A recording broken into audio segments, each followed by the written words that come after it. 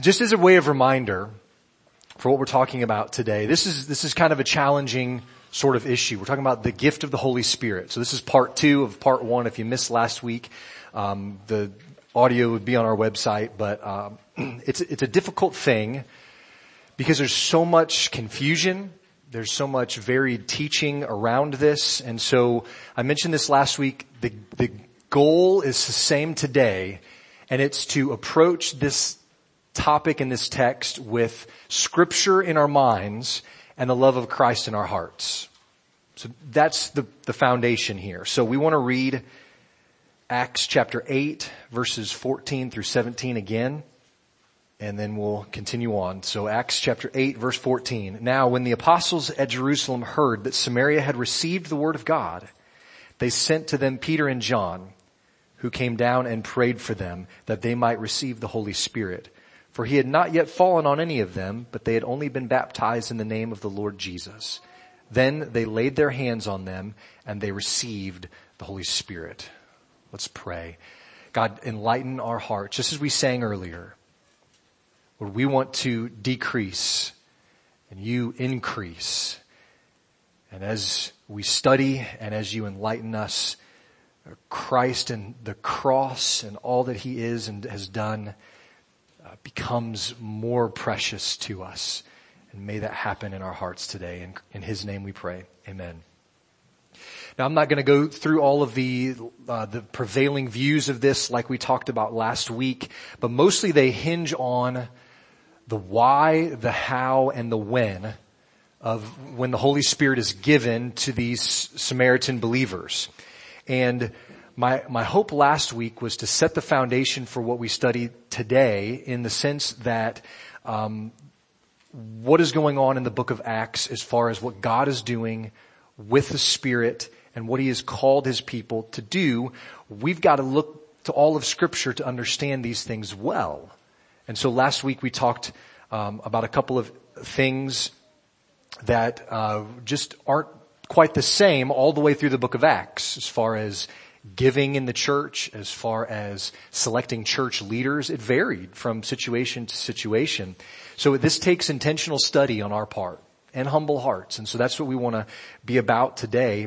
I asked this question last week. What is our perspective and understanding of the book of Acts? Is it merely prescriptive, that we have to do everything that it says? Is it just descriptive, that we don't have to do anything that it says? Or is there some of both? And does it take wisdom to really discover what it is?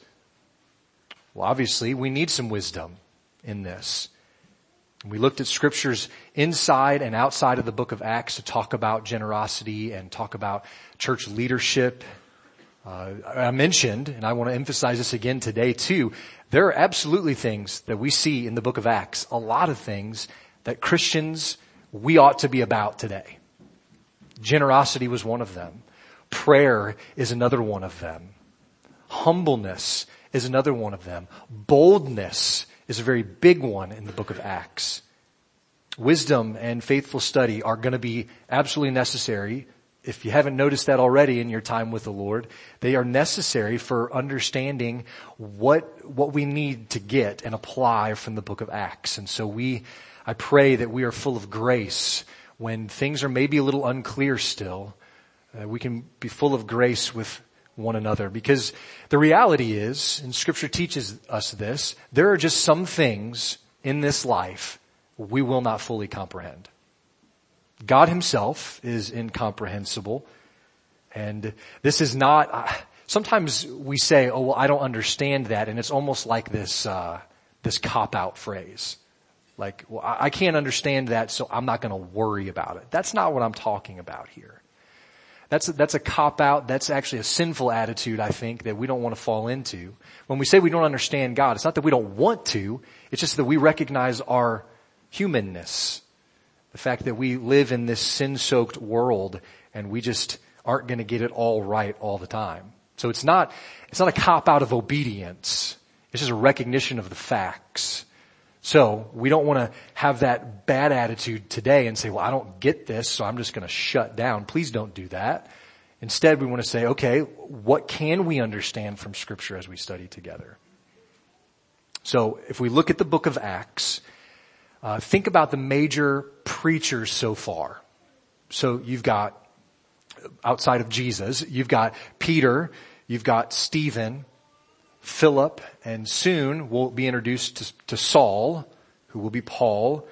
And these guys set an example for us in Acts that I think really plays into the idea of the gift of the Spirit. Okay? They're an example for us in this whole sense because they were committed to having Scripture inform the way that they preached and taught. And so that's why, you can go back, look at Stephen's message, look at Peter's messages. They all go back to the Old Testament. They all go back to what these Jews that they were speaking to at this point really would have grabbed hold of and understood. They were letting Scripture influence and drive how they spoke and maybe even in a bigger way, how they lived here in the book of Acts. So I think we're hopefully ready for what we want to study in these verses this morning. Think back to Acts 2:38. I quoted this at the end of last week's sermon, and it's this. Peter says, "Repent and be baptized, every one of you, in the name of Jesus Christ for the forgiveness of your sins, and you will receive the gift of the Holy Spirit." It sounds pretty straightforward there, right? You've got repent, be baptized, you're forgiven of your sins, you receive the gift of the Holy Spirit. Repentance and baptism come before the receiving of the Holy Spirit in Acts chapter 2. But I'm not sure that we can just draw a line in the sand right at that point and see, okay, there it is, that's the formula every time, from then until now. And people do this sort of thing. Maybe not in that verse, but in other of these verses that we're going to look at. Some people will say, okay, well, that's how it's got to be for every believer today. And I'm not so sure that we should be that quick to say it. Here, again, you've got repentance, you've got baptism, and then you've got receiving the Holy Spirit. Now, before we kind of get into the usage of that phrase, let me just make this point too. Some people might hear say, well, the gift of the Holy Spirit is different from being filled with the Holy Spirit or the baptism of the Holy Spirit. And sure, there are nuances to those phrases in the New Testament, certainly in the Old Testament even. Luke uses, just for this idea of the gift of the Holy Spirit, he uses like 6, maybe 7 different phrases, but it's all talking about the same thing. They're listed in your notes here. Let me just go through them quickly. You can see the references of where they're used. One of the ways Luke says it is that the Holy Spirit is given to people. So like in our text this morning, it's given to them, the gift receiving as like a gift. He also calls it and says the Holy Spirit falls upon people. The Holy Spirit fell on them. He says the Holy Spirit comes upon people. The Holy Spirit being poured out on people. He also says it this way. He says that people receive the Holy Spirit. They're being baptized in the Holy Spirit and also just filled with the Holy Spirit. So there's a variety of different phrases that he uses for this idea. So the variation of language, I don't know that it proves or disproves anything really, just that Luke isn't super specific every single time on how he describes what the Holy Spirit is doing and what's going on in that sense. I think what helps us too, think about Acts chapter 4. So Peter, it says in verse 8, it says, Peter was filled with the Holy Spirit before he goes and he preaches to the high priests and the high priestly family and the spiritual leaders there. So that's Acts chapter 4. It says Peter was filled with the Holy Spirit. So here's the question that I think we should just ask. Was he not filled with the Spirit before then? What happened in Acts chapter 3? Kids, what do we learn about Acts 3? What happens? The lame beggar is healed. So is Acts chapter 4 telling us that the Spirit didn't fill Peter until then? Or was he filled earlier when he miraculously healed the lame beggar in Acts 3. So you can see that this is a challenge here and why we need more information through careful study. There's a linchpin to the book of Acts.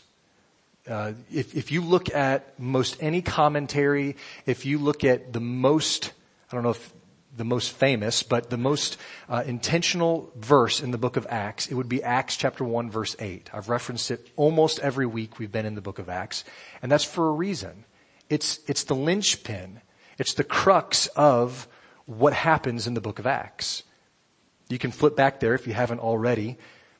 This is Jesus after his resurrection, right before he ascends back to heaven. He's looking at his closest friends and he tells them that they would receive power when the Holy Spirit has come upon them. And he says, so here's what I think is going on. Let me just verify that I'm giving you the right text there. 1 verse 8. Yeah. Okay. So here's what I think is going on that will help us as we move forward in this.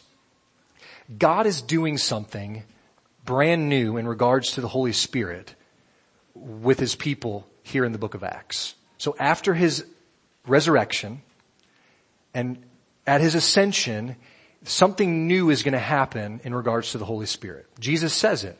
He says, wait in Jerusalem, power is going to be given to you to then go be my witnesses to the ends of the earth. I think Jesus highlights this himself. He talks a lot about the Spirit in the book of John, 15, 16, those chapters. He says in John 16 verse 7, it's to your advantage that I go away. He's speaking to his disciples again. He says, if I do not go away, the helper will not come to you. But if I go, I will send him to you. There's a promise there from Jesus to his followers.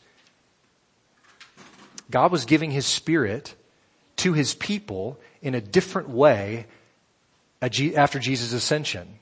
And Jesus is saying this. So I think what we're seeing in the book of Acts, and especially here in chapter 8, are just the kind of the beginning steps of what the Spirit in Christians looks like. Okay, what does this mean? In the Old Testament, you've got characters. Read the book of Judges, you'll see this multiple times, where the Spirit of God comes upon someone, or it fills them for a specific time, for a specific task. You think of Samson. The Spirit of God comes upon him to deliver the people of Israel. Here, the Spirit is given in a different way. God related to his people differently in the Old Testament. It was through the temple, through the tabernacle. It's where his Spirit dwelled. But now, as we see in Acts 2 with Pentecost, the Spirit of God comes upon all believers. It's not confined to the temple anymore. Now, Christians are the temple. The Spirit dwells in them. So I think what we're seeing in Acts is a different way that the Spirit is moving through God's people. And this is just the beginning steps. Think about Acts chapter 2. In your notes, there's just some blank space here for you to take notes as we go through some of these chapters.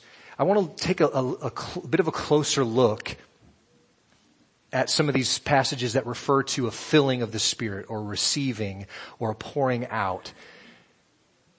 I want to pay attention to the order of things as we go through them. Think about Acts chapter 2. If you look at verse 4, it says that the believers, they are all together at Pentecost, and the sound of a mighty rushing wind comes, tongues of fire appear, and verse 4 says they were all filled with the Holy Spirit and began to speak in other tongues as the Spirit gave them utterance. Acts chapter 4. Peter has just preached his sermon. He is arrested. He is thrown into prison. He's then released from prison. He reports to the church. And then the believers, they lift their voices to God in worship. They glorify him for being a sovereign God.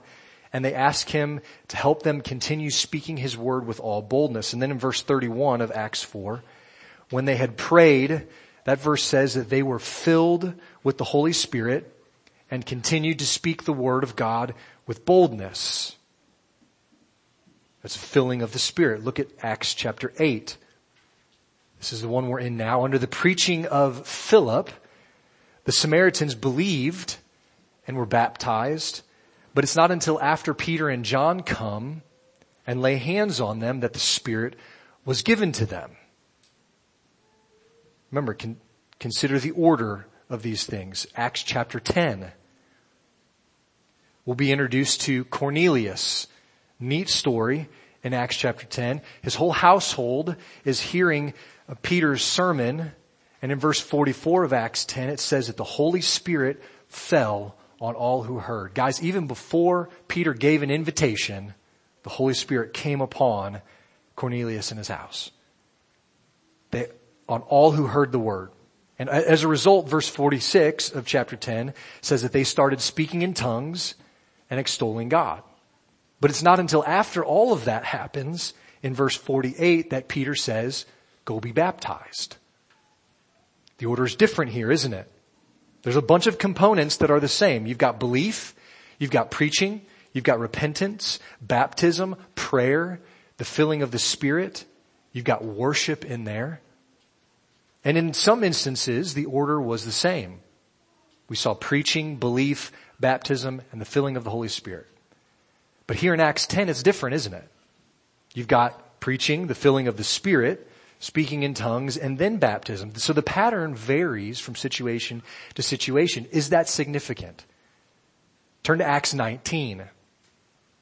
We'll get there and we'll talk about all of these future passages more in depth as we go. So that my intent is not to just expound on them fully at this point, but just to get an idea of what we're talking about in the filling of the Spirit. Acts 19, there's a really interesting conversation and encounter that happens with the Apostle Paul, who's now Paul and sold out for Jesus and going and speaking to people about the risen Christ. And he has this conversation with some disciples in Ephesus who had been baptized into what they describe as John's baptism. And they say in Acts 19 verse 2, they say, we've not even heard that there is a Holy Spirit. Okay, so Paul gets there and he helps them understand that John's message and baptism of repentance was actually about Jesus. That was a preparation of the way to help them understand who Jesus is more. Verse 5 and 6 of Acts 19 says, on hearing this, they were baptized in the name of the Lord Jesus. And when Paul had laid his hands on them, the Holy Spirit came on them, and they began speaking in tongues and prophesying. So in Acts 19, you've got preaching, you've got John's baptism, you got more preaching from Paul, you've got baptism into Christ, then the Spirit fills them, and then they speak in tongues. Again, a different order altogether. What do we take from this? Why do I bring these instances and why do I bring this up at all? Well, I hope there's a couple of things that we can apply with conviction and humility upon learning these things. The first one is that there may be discussion, maybe even some loving disagreement on exactly what the meaning of being filled with the Spirit or receiving the gift of the Spirit or the baptism of the Spirit really is. But what I want to point out is that there isn't any disagreement on the fact that the presence of the Holy Spirit in a Christian does something. It has a result. I'll just use the term observable markers. And we see it in these instances in the book of Acts. Whenever we read of the filling of the Spirit or somebody receiving the gift of the Spirit, it's not just simply this logical understanding of truth. It's not just, okay, I understand that. That's good. I might even believe that. Let's move on. It's not like that. It's more than just a logical understanding. I hate to use the term experiential because of all the bad connotations that could have, but there's something that these Christians experienced as a result of the Spirit dwelling in them, coming upon them. Now, don't get me wrong in this. Please don't hear me wrong. You can't have the Spirit of God if you don't understand truth. Because Jesus says that's one of the jobs of the Holy Spirit. He will come and He will reveal all truth to you. He will lead you into all truth, as He says in John 16, verse 13. So when the phrases about being filled with the Spirit come up in the book of Acts, the texts point to these observable markers. Let me just give you a few of them. These are also in your notes. In Acts 2, 10, and 19, the result of the filling of the Spirit is speaking in tongues. In Acts 4 and 10, we see the result of the filling of the Spirit is worshiping and praising God. The text uses the word extolling. Acts 19, we see the result. One of the results of the indwelling Spirit is that these Christians prophesy, start speaking truth about Jesus. Acts chapter 4, the Spirit comes upon them. We read this verse, and they ask for all boldness to speak the truth, and the Spirit fills them to speak boldly and to proclaim and witness to the things of Jesus. And so this goes to illustrate that point that I've already made, that the Spirit of God in a Christian's life does something. The Holy Spirit isn't just given to a person and then sits dormant until they go home to be with Jesus. God's presence in a person's life results in observable markers to some degree. It does something. So maybe then what we're seeing in the book of Acts are illustrations of what the Spirit's power does when it comes on different groups of people. Because it's different in a lot of these different scenarios. For some, it comes with speaking in tongues. For others, it comes with prophecy. For some, it comes with an overflowing of praise, of God's greatness. It comes with obedience to the commands of God. It comes with courage and boldness to witness, and it comes with working miracles and signs and wonders. Flip with me to Acts 5, verse 32. In Peter's message, he says this in verse 32, "And we are witnesses to these things, and so is the Holy Spirit, whom God has given to those who obey him." So a person who's being obedient to Christ has the Holy Spirit of God in him. This leads me to say something this morning that I don't intend to shock anyone. I don't think it's that shocking in general, but obedience to God is just as much a mark of the indwelling Spirit as somebody who speaks in tongues or prophesies. Obedience to Christ is a revelation, is a revealing of the Spirit of God. The Holy Spirit bears witness to it. It's worth considering in this too. God promises something to everyone who receives the Spirit, but he doesn't promise that we're all going to have the same giftedness.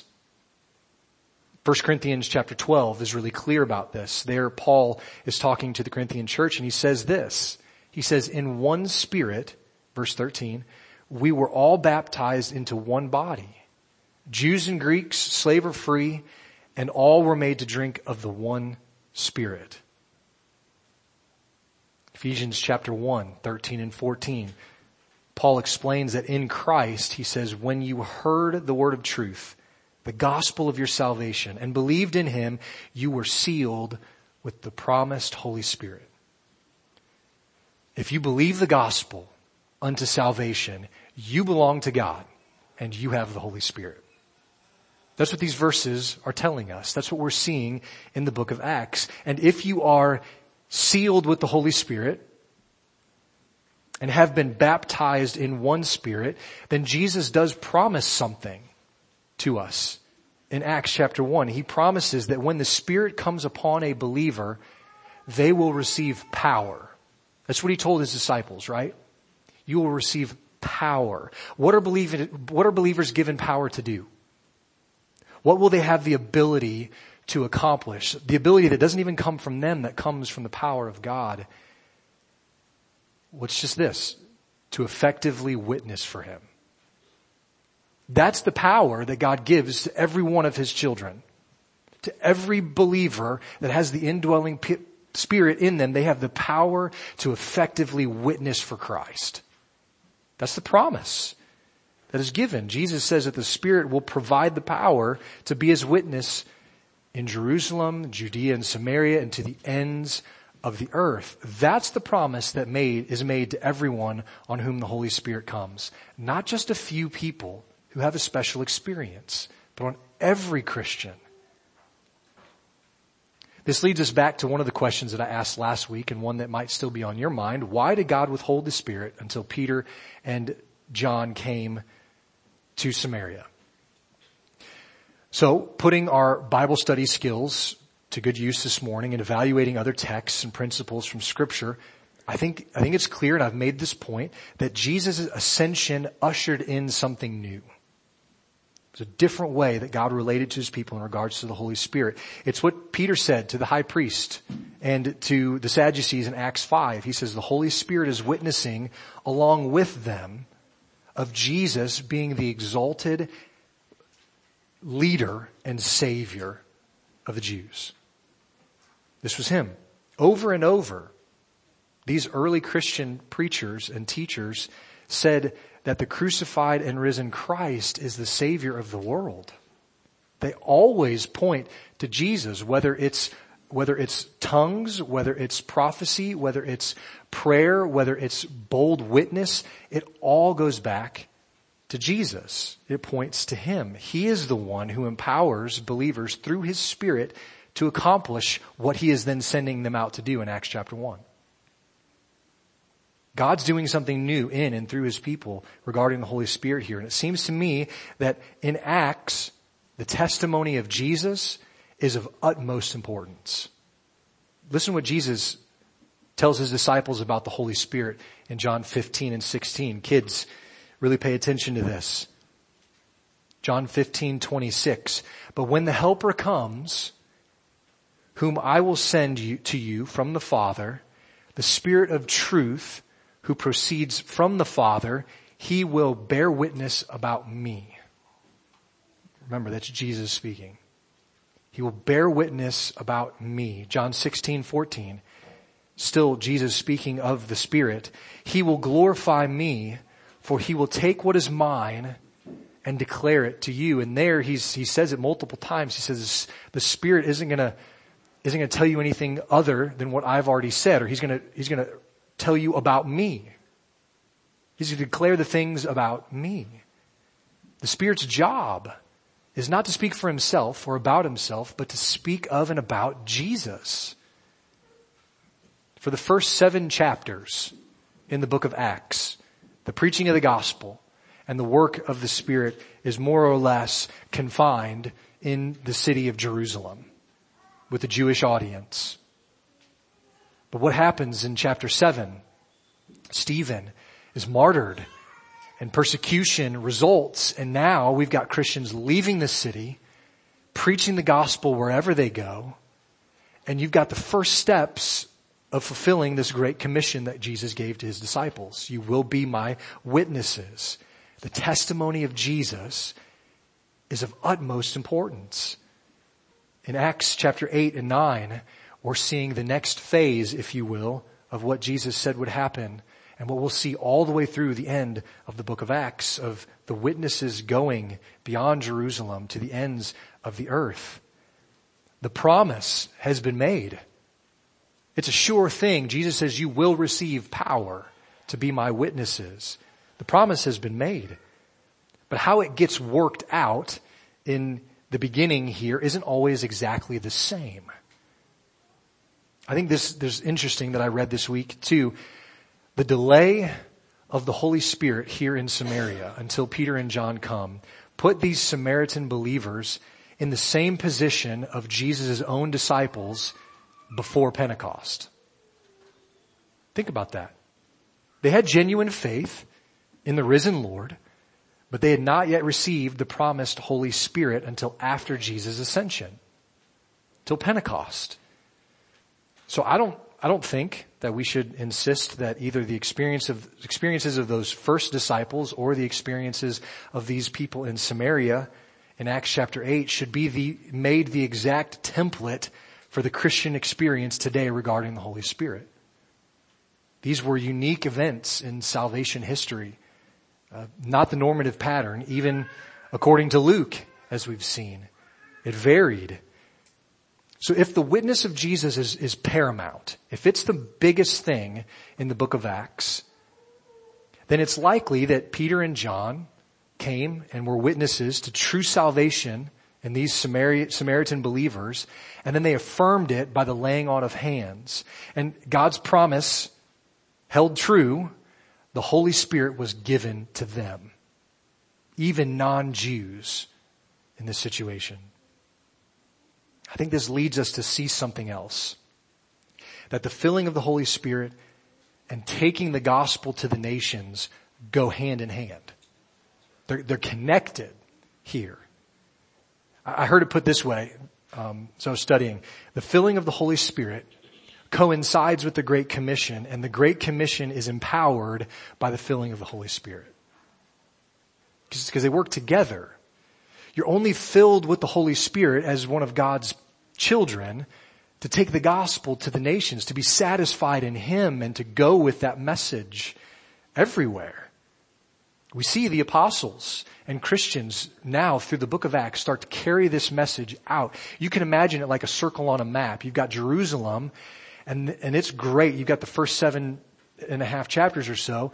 And now chapters 8 and beyond, the circles start getting bigger and bigger. And that messages start to permeate towns and cities and nations outside of just Jerusalem and Jews.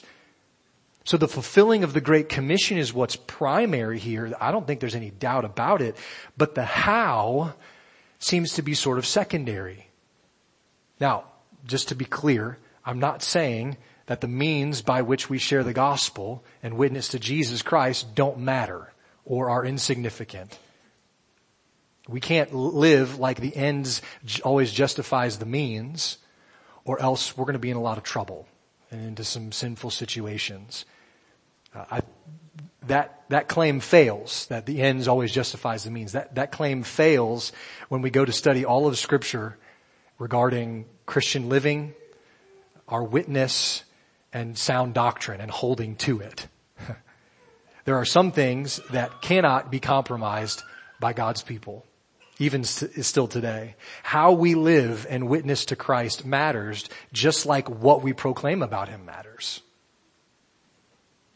And as believers are going with the message of salvation, we are witnessing to the truth of Jesus by the power of the indwelling Spirit. When you have the opportunity to speak up and to speak boldly about faith or about truth, understand you don't speak alone. The Spirit of God is in you, empowering you to be the witness that you are called to be. And as we'll see next week, by God's grace, with the Ethiopian, the Spirit leads us to places and people that we might not expect. When explaining salvation to Nicodemus in John chapter 3, Jesus says something interesting about the Spirit. Verses 7 and 8, Jesus says, "Do not marvel that I said to you, you must be born again. The wind blows where it wishes. And you hear its sound, but you do not know where it comes from or where it goes. So it is with everyone who is born of the Spirit." Friends, the Holy Spirit is not accountable to me or to you about where He goes or what He does. These early Christians, even some of the leaders like Peter that we see boldly proclaiming truth about Jesus, they wrestled greatly with the idea that the gospel was for the Gentiles just like it was for the Jews. And it's not until even a couple chapters later where God really has to use this incredible vision to fully convince him of this truth. I mean, even in Peter's sermon in Acts 2, he rightly identifies Joel's prophecy when Joel said the Spirit of God would be poured out on all flesh, regardless of age, regardless of gender, regardless of position in society. God's Spirit was going to be given to all who obey and who believe. But again, it's not until later where Peter gets this vision from God, and this is what he says in verse 35 of Acts 10. He says, "Truly I understand that God shows no partiality, but in every nation, anyone who fears Him and does what is right is acceptable to Him." That was like that light bulb moment for Peter where it clicked. And he said, "Okay, Lord, I get it now. The gospel isn't just for us, it's for everyone." And then Paul would go and really be that missionary to the Gentiles at the rest of the book of Acts. By God's grace and in His grace, God imparts His Spirit to everyone who believes. And here, let me just give you a refresher of what the Spirit does in your life as a Christian. The Spirit in the Christian's life leads them to understand truth about Jesus and to glorify Him. Right? That was Jesus, what Jesus says the point of the Holy Spirit was. So obviously the Spirit is going to lead His people to do the same thing. To understand truth about Jesus and to glorify Him. The Holy Spirit, indwelling in a Christian, convicts them of sin and leads them to righteousness. That's your sanctification, brothers and sisters. The Holy Spirit does it. The Spirit intercedes for believers. The book of Romans says when we don't even have words to say, just in our groanings, the Spirit intercedes for us. Paul says He is our seal and our guarantee of our future inheritance, our future eternal inheritance. The Spirit gives gifts to the members of the church to build the body up in love. And the Spirit empowers Christians to be witnesses of Jesus and to speak truth about Him to everyone. So maybe the how and the when it comes to the gift of the Holy Spirit here in the book of Acts, aren't really the first questions we should be asking about this text.